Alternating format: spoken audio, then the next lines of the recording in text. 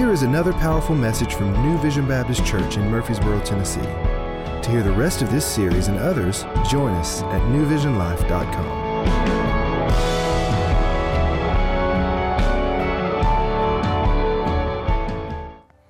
Let me go ahead and take this opportunity to say good morning to those watching online and to those watching at Buchanan. We are so glad that you are worshiping with the larger New Vision family this day. Also, most of you are aware that Pastor Brady's wife, Amy, had surgery on Monday because of her diagnosis with breast cancer. I just want to update everyone and let you know that Amy's at home. The surgery went really, really well, so we can rejoice with that. That's exciting. Thank you so much for the prayers. Keep those prayers coming, y'all. Just keep them coming, and that's the best thing we could do as a church family. Today, we are starting a new series called Smoke Signals, where we're going to dive in and talk about the healthy way to navigate our emotions and our feelings. And I thought in order to get us on the right path and to start at a good place, I'm going to allow the theologians at Disney to help us take our first step. So check this out. I love that movie, y'all. Some of you are wondering, like, what is that? Okay, it's a movie called Inside Out where it navigates emotions and feelings. And it's one of my favorite Disney movies because it paints a very good picture of what our emotions and our feelings kind of do and how to best navigate them. And here's what's interesting. The thing about feelings and emotions is they are great indicators, but they are horrible leaders.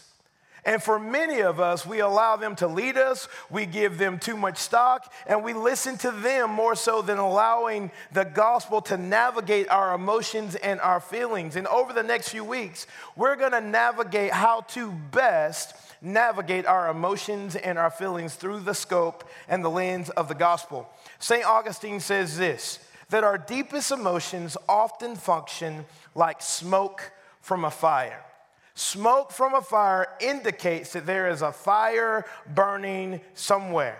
And the best way that we have been called to navigate them is to read them accurately, express them honestly, and allow the gospel to reshape them completely. And God created us in his image. So what does that mean? That he gave us emotions on purpose. Me growing up, a lot of the times I was told, you don't cry, do not be sad, fake it till you make it. Can I just tell you, that does not end any place good, everybody.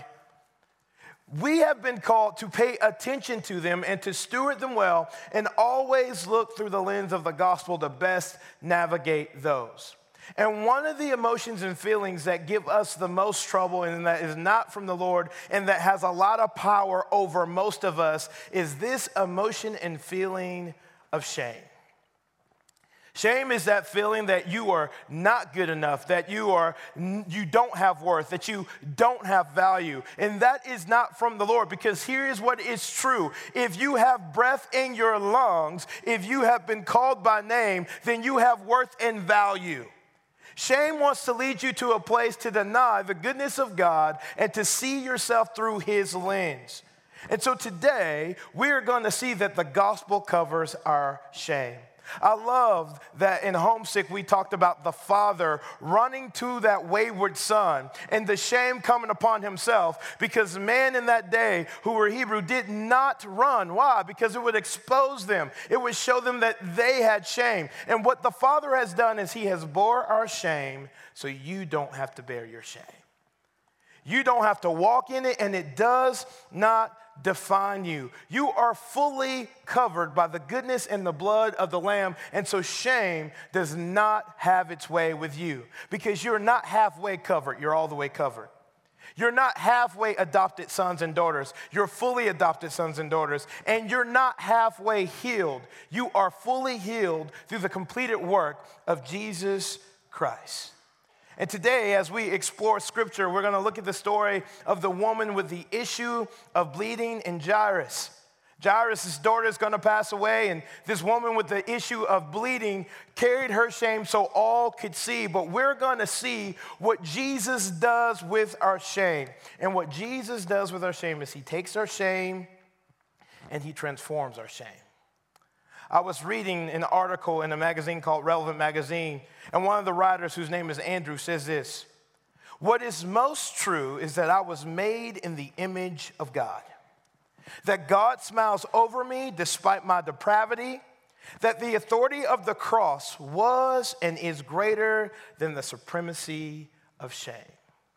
My prayer for us today is that we will walk out of here not carrying our shame, but surrendering it and walk in a new nature and a new identity that Jesus Christ has sealed through his blood on a cross.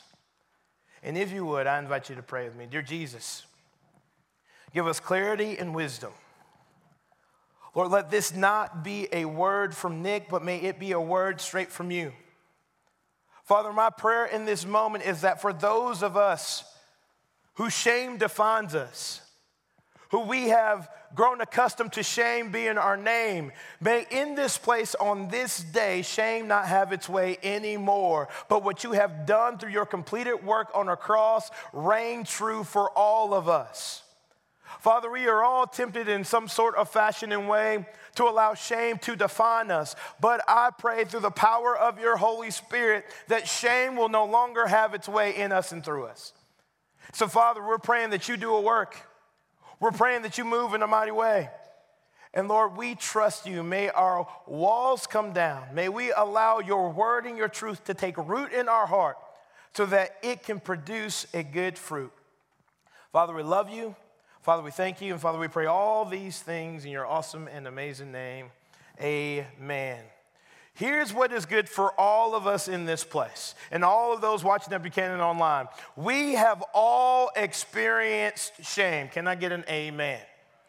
I remember very vividly my first real taste of shame. I'm going to take y'all back to sixth grade. Oh, I was so excited about sixth grade. You get a locker. You don't have to walk in a line anymore from class to class or place to place. And I remember at my middle school, we had this thing called intramural sports, where you would go early in the morning and you would play sports with your friends, and it was supposed to be a fun, inviting atmosphere. I remember going to intramurals the first time, and we were playing basketball, and I knew a little bit about basketball. I mean, as a middle school kid, I was short and very, very round, but I knew about basketball. So I remember going there, and they're splitting the teams up, and I was under the impression that we were going to have different colored jerseys to differentiate the teams. And then the coach said some words that I will never, ever forget. It's every chubby kid's nightmare, everybody. He said, we're going to play shirts and skins. Listen, y'all, I remember hearing those words, be like, not today, devil, And then my prayer life got really fervent right then, y'all. I was like, dear Heavenly Father, you're using all the words. Dear Heavenly Father who is on your throne, please be anointed in this place today, and do not let this brother have to take his shirt off in the midst of these people. Apparently, the Lord was not listening to this brother on that day. So he looked at me. The coach did, and he said, hey, you're on the skins team. And y'all, I don't know if you've been there where you reluctantly, like, fellas, you know what I'm saying? You're like, okay. And then you look around to see who's looking at you. And then I remember this so vividly. I remember when we started playing basketball, I remember trying to think to myself, make everything tight so when you run, you won't jiggle. And I don't know if you've ever experienced or that was you or you have seen that happen. It's an awkward thing to watch. I remember running down the court, be like, keep everything tight, right? And here's the thing. I was a chubby kid, so there was no way I was keeping everything tight. And I just remember that feeling of shame of, man, look, people are looking at something that I do not want them to see. They are seeing me fully exposed, fully vulnerable, and I'm afraid of what they may think or do if they see this thing that I have carried around as shame. And maybe your shame wasn't what you look like in the mirror. Maybe it's a past mistake. Maybe it's something that has been done to you. Maybe it's some way you have fallen short.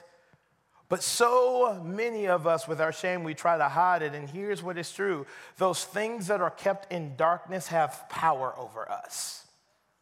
Not until the light hits it are we free from it. Ed Welch says this: shame is the deep sense that you are inherently flawed, unacceptable, and unworthy of love because of something you've done, something done to you, or something associated with you. See, shame says, I am something bad. Shame says, I am unworthy of love. And when shame happens, there are some deep side effects to our shame. One of those side effects is this: hopeless perfectionism. What do I mean by that? What I mean by that is, because shame has so much power over us, in order to combat it, we try to be perfect in everything that we do. We try to always say the right thing, do the right thing, in hopes that we can overcome that shame and other people won't see it. But hopeless perfectionism, let me just go ahead and tell you, it's not possible. Why? In case you have not figured it out, you are not perfect. And you might be like, Nick, I don't know what you're talking about. You don't know me. Ask the person next to you, hey, am I perfect? They will tell you. But yet we have this thing inside of us that we think if we can cover our own shame, then everything will be okay. You can't fix you. You can't. Our problem is deeper, and we cannot pay the price for our problem. But good news is this: we know a king who has and does. We have a king who has taken on our shame and given us his coat of righteousness and said, shame no longer has its way in you. And you don't have to be perfect because I was perfect in your place. And the other thing about being a hopeless perfectionism is this, is that we try to make others around us be perfect. Everybody, that's a disappointing and defeated way to live. Because you're going to soon find out that not only are you not perfect, but the people around you are not perfect either. And here's the other thing. When we try to live in this hopeless perfectionism, we are really judgmental to those around us. Because when you fall short, it reminds me that I've fallen short, and I don't like that. And so I have a very strict, judgmental way of measuring you that you can never meet. Another side effect of this shame that we walk in is harsh criticism of self and others. What do I mean by that? I mean, I don't know if you've ever met the people that you take them someplace, you go to a restaurant, and they go, well, that was okay. You go to a movie, and they have all the negative things to say about you. Well, I think the producer could have done this, and the director in that shot. You're like, what is wrong with you? Like, they just they are harshly critical of everything. And also, this side effect of this shame is not only criticism to everybody else, but to yourself. You are so hard on you. Man, look, I knew I wasn't good. Look at the evidence. Man, I knew I could never measure up. Look at the evidence. And sometimes this presents itself when you're unable to receive a compliment. How many of us, someone gives us a compliment and we try to destruct it and explain it away? Hey, you did a really good job at fill in the blank. Hey, that was a really tasty apple pie. And what do a lot of us do? Well, you know, I just followed the recipe. Just say thank you. This is free information for everybody. Free. The only thing you get to do with a compliment is not to critique it, but to accept it. Because that person who is giving you that compliment sees something in you that they feel is worthy of complimenting, and the best thing you can do is to go, thank you. You don't have to destruct it. You don't have to break it down. But here's the deal. Because of some of us are walking in this shameful posture, we can't see it or receive it. Because shame has wreaked havoc on our lives. Another side effect of this shame is helpless feelings. I will always struggle with this. I will never be able to overcome. I will never be able to walk in what God has called me to walk in. Let me go ahead and tell you, if you have the hope of Jesus, you always have hope. You are never helpless. And at the end of the story, victory has been sealed through the completed work of Jesus on a cross and his resurrection over the grave. You are not helpless, but you always have hope. So today we're going to pull back the lens of Scripture in Luke chapter 8, and we're going to see two people that are struggling with shame in different ways, but still ultimately shame. And we're going to see how Jesus, in his goodness, steps into the midst of their shame, and he changes it and transforms it. And it's truly a beautiful story. And I think that everybody in this place and watching online can relate in some form or fashion to this. Luke chapter 8, beginning in verse 40, says this. Now, when Jesus returned, a crowd welcomed him, for they were all expecting him. Then a man named Jairus, a synagogue leader, came and fell at Jesus' feet, pleading with him to come to his house. Here's what's interesting. A guy like Jairus would not fall at the feet of another man because that was a shameful thing to do in the sight of everybody. But we'll see that Jairus did not care. Why didn't he care? Because he was desperate. Desperation leads us to do things that we would normally do. Verse number 42. Because his only daughter, a girl of about 12, was dying. As Jesus was on his way, the crowds almost crushed him. So Jesus is doing a work. He has crowds because people wanted an intervention of God. They wanted a miracle, and so everyone's crowding around Jesus. And here's Jairus in the middle of this, and he falls upon his feet, desperate for Jesus to step into this shameful moment that he's having and to do something different. Meanwhile, there's going to be someone else who needs a movement of God. Verse number 43. And a woman was there who had been subject to bleeding for 12 years, but no one could heal her. What's interesting to me is that this woman is nameless. I wonder if that's on purpose. I wonder, in order to keep her shame to herself, in order to try to cover her shame, did she just try to fly and navigate in the shadows? Never wanting the light to hit her or her shame because she would be exposed. But I see that because she is in this crowd, even though she's kind of on the outskirts and she's kind of hiding, she needs a movement of God. But yet shame always makes us want to hide. Think about your own self. Shame typically leads us to hiding and not bringing that shame to light because we are afraid what may happen if the light hits our shame. And notice, she had had this problem for 12 years. For 12 years, she was not allowed to worship in the temple. For 12 years, people avoided her, afraid that they may have a problem if they get too close to her. For 12 years, she felt alone. For 12 years, her shame has defined her. For 12 years, she was walking in this belief that the sum of who she was where she was fallen and broken. And what I love about Jesus is that he is about to step into the midst of her shame and say that it has no power and rule over her anymore. And hear me, this is not just a scripture we read and it's a good story. This was a real woman with a real king who stepped in the midst of her real mess, and the same is possible for us. Verse 44. She came up behind him and touched the edge of his cloak, and immediately her bleeding stopped. Whew. Let us not move too quickly past that. I think a lot of times we read scripture and be like, oh, well, look at that. That's just swell. No, y'all, 12 years, she got the same old thing, walked in the same old way, had the same old identity. In a moment, she touches the cloak of Jesus, and everything changed. Jesus healed her and took away her shame. And I'm sure she probably just wanted to touch his cloak and then run. Be like, whoa, I'm healed, praise God. But Jesus is going to meet her there, and he's going to leverage that brokenness, and he's going to leverage that shame and show shame that it does not have its way, and showing shame that he has the victory over it. Verse number 45. Who touched me, Jesus asked. When they all denied it, Peter said, and here comes Peter being Peter again.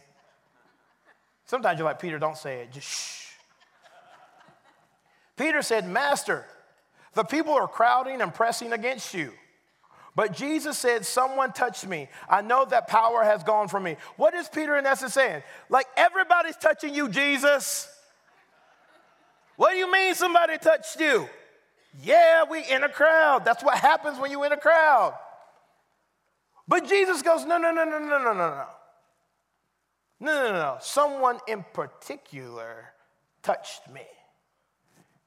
Can I tell you this is huge? Why is this huge? Because Jesus knows you. He knows you in an intimate and a personal way. He's not just the God of the masses, but he's also the God of the individual, and he has an individual relationship with you, and he knows you.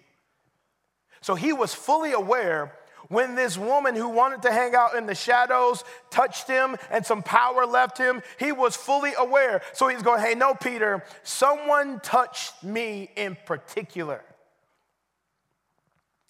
Then the woman, seeing that she could not go unnoticed, came trembling and fell at his feet. Why would she come to Jesus trembling? Well, for one, she has been exposed, everybody.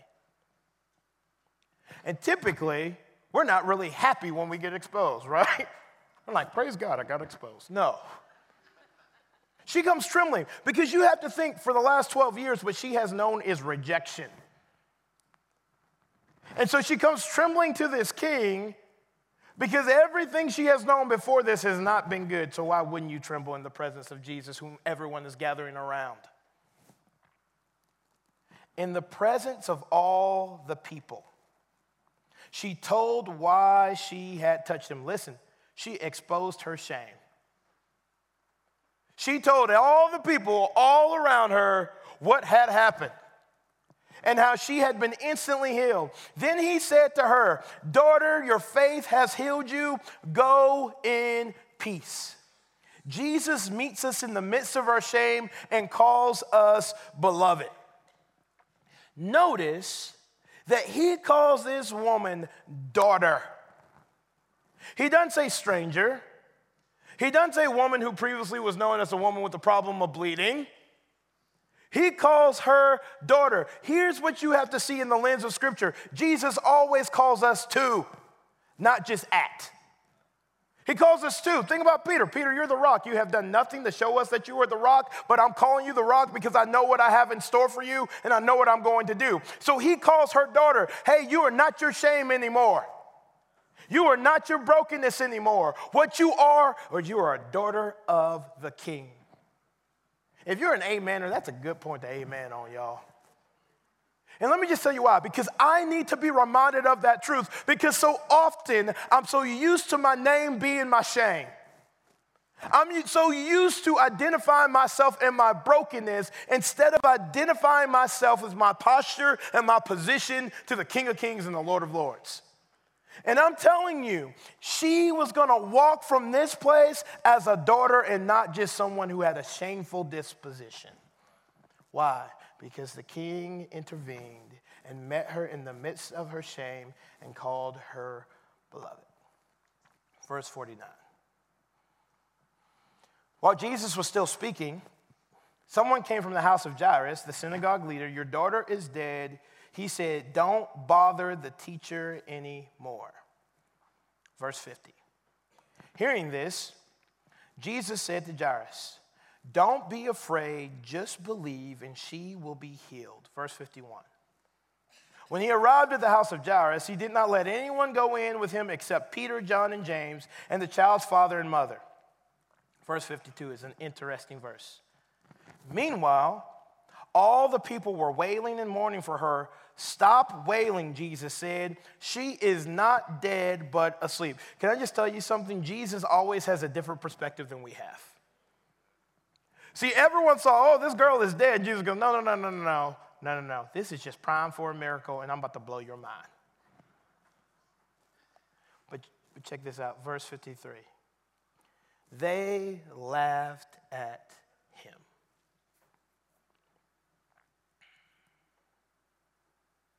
Like, I read that and I'm like, how could they laugh at Jesus? Can I just tell you something? I am guilty of laughing at the king when he tells me what he's going to do. Oh, Jesus, you're gonna step into the midst of my mess and you're gonna change me? Jesus, you have given me a new name when I've grown accustomed to a lesser name? Jesus, there's a breakthrough coming and a victory coming? And you know what? Jesus goes, laugh if you want to. I'm gonna move anyways. Knowing that she was dead, verse 54. But in spite of the laughing, in spite of their perspective, but he took her by the hand and said, my child, get up. Her spirit returned, and at once she stood up. Then Jesus told them to give her something to eat. Her parents were astonished, but he ordered them not to tell anyone what had happened. Here's the deal.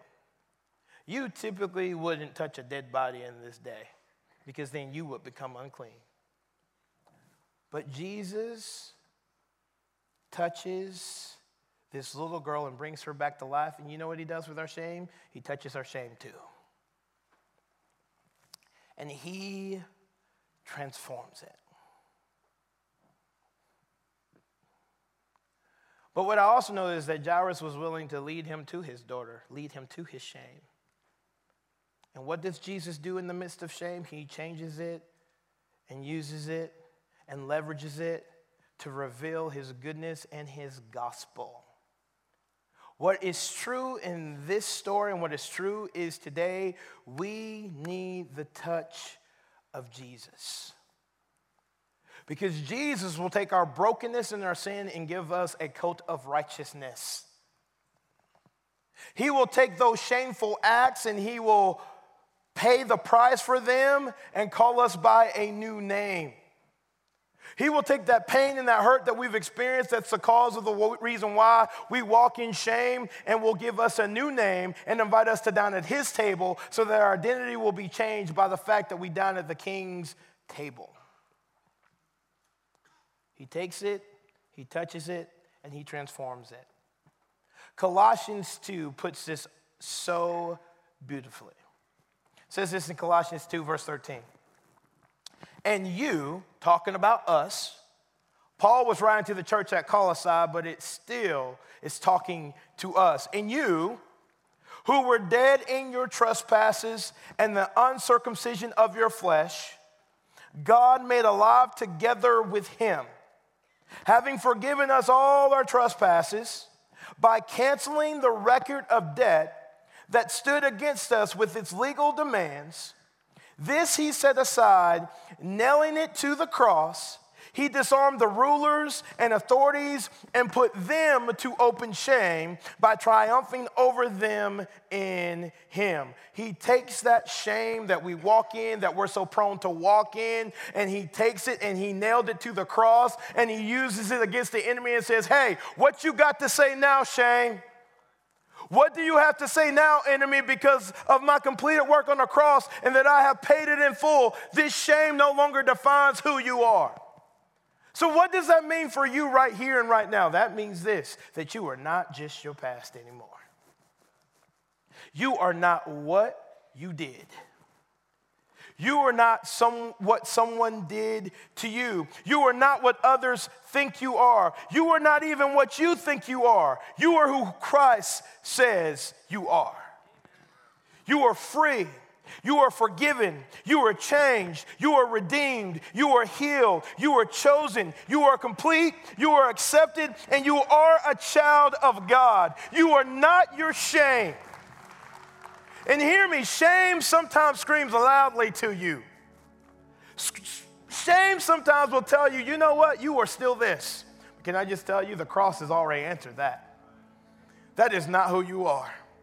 The victory has been won, your name has been changed, and you have been given this gift. But here's the deal. You have to be willing to accept it. It is offered to you. Jesus is willing to take it on and nail it to a cross for open shame, but you have to surrender it. Are you willing to surrender it? If you would, right where you are, I want you to bow your heads. Father God, in this place, may this be a people that are willing to surrender their shame, their brokenness, and their separation to you and to you alone. Father, maybe today is the day for the first time someone says yes to that gift of relationship with you. Right here, right now, if they could say something like this and pray something like this to you in the quiet of their hearts. Jesus, I don't understand it all, but the best way I know how, I surrender my shame to you and I accept the price that was paid on a cross on my behalf. I accept the fact that 3 days later you got up reigning over death and sin, and because you reign over death and sin, and if I'm walking in right relationship with you, I know I have overcome the grave as well. So Jesus, I say yes. If you prayed something like that right here and right now, I promise you on the authority of God's word, not Nick's word, but on God's word, it says that you will be free and that you will be with the King forever. That means that shame doesn't define you anymore, but the King does. And so, Father, may we surrender that to you. For those who have just surrendered that to you, Lord, will you allow them to take the bold next step? Father, thank you that you step in the midst of our shame, you redeem it and you change it, and you call us by name. We love you, we thank you, and we pray all these things in your name. Amen. Thanks for tuning in. If you enjoyed this message, we'd like to invite you to one of our Sunday morning services. We meet at 8:20, 9:40, and 11 a.m. If you would like more information or would like to watch or listen to more of our services, please visit us online at newvisionlive.com. This broadcast is brought to you by New Vision Baptist Church, where our mission is guiding people to lives of gospel transformation.